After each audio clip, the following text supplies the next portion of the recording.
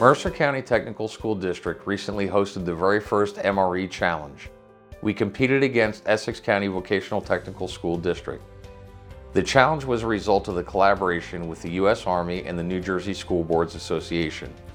This allowed students to compete using the Army's MREs, Meals Ready to Eat. This competition was inspired by U.S. Army's Sergeant George Johnson, a STEM education specialist, and supported by New Jersey School Board's STEAM and Sustainable School Specialist John Henry.